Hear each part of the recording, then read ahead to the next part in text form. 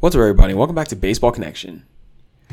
So, some interesting news going on around the league. So, we talked about how the Phillies turned things around over the weekend when they beat up on the Angels after firing Joe Girardi. Seems like they got a bit of a jolt. Well, now the Angels have fired their manager. They fired Joe Maddon. He's out in Anaheim.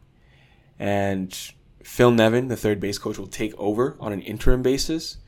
But Joe Maddon is gone. The Angels are currently in the middle of a 12-game losing streak.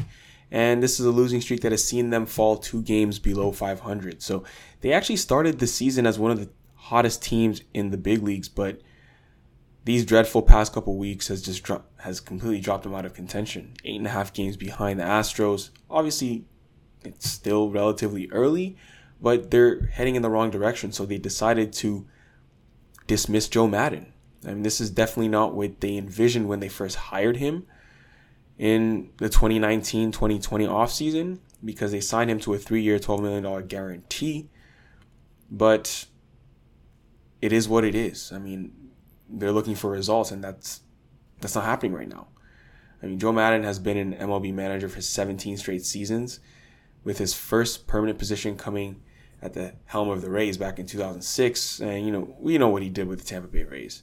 They had a bunch of winning seasons, and, they went to the World Series, obviously. They won the AL pennant in 2008. And then with the Cubs, won a World Series with the Chicago Cubs, snapping that curse in 2016.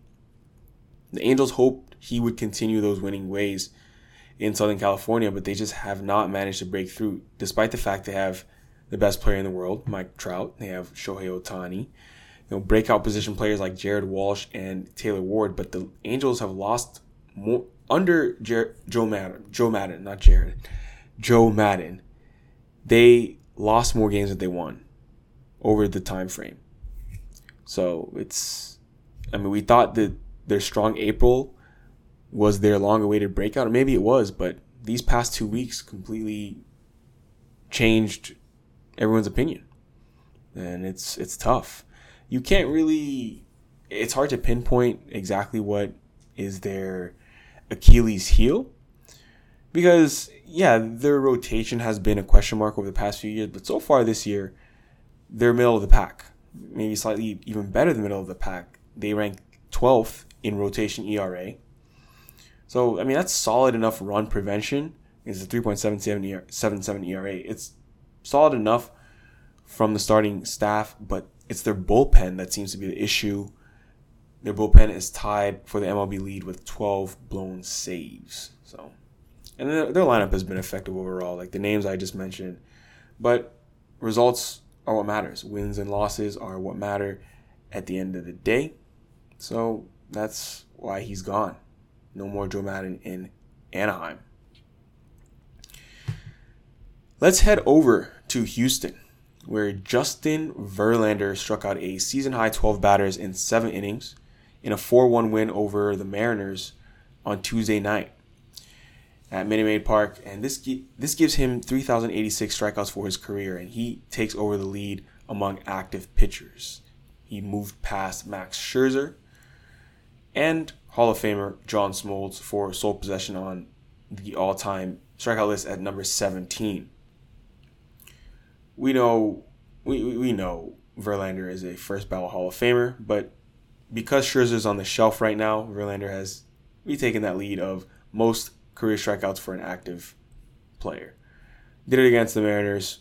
He's dealing. He's having another phenomenal season, despite his age. He's out there, but even coming off of Tommy John, Verlander is looking very good. This was a season-high 108 pitches for him, and he recovered from his May 27 start at Seattle. He had a rough start at Seattle on May 27 where he gave up 6 runs, including 4 homers. But this time he gets his rematch with that team, and he shut him down. 12 punch-outs, and like I said, 7 innings, 1 run. So great stuff for JV.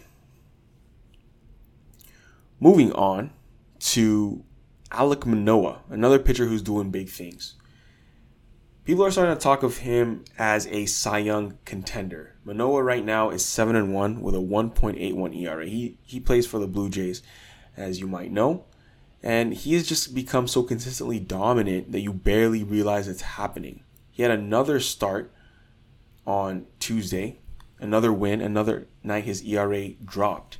He is a second-year player. He turned in 6 scoreless innings in Tuesday's 7-0 win over the Royals. And he's now 16-3 in his young career. And just like most of his starts, this one, it didn't lack intense moments, because sometimes he'll load the bases, he'll allow a handful of early base runners, but he's always found a way to make the right pitch at the right time. That's what Alek Manoah does. He'll get into trouble, but he'll get himself out of trouble. So, right now you might say Manoah is right at the front. He's the number one starter in that Blue Jays rotation, or maybe 1B alongside Kevin Gausman.